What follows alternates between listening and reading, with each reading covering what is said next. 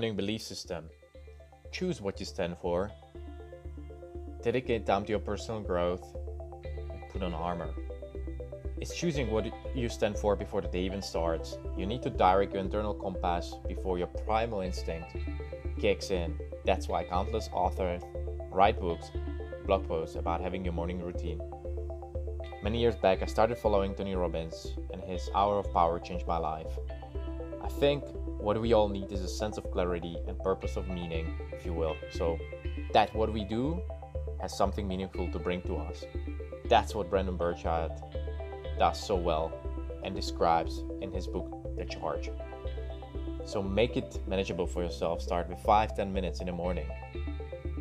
So before you even start, and before I knew Tony Robbins, I believed in the power of silence and prayer. And thanks to my parents and friends and relatives, I used to put on this armor of quietness and spending time in solitude. So do that today.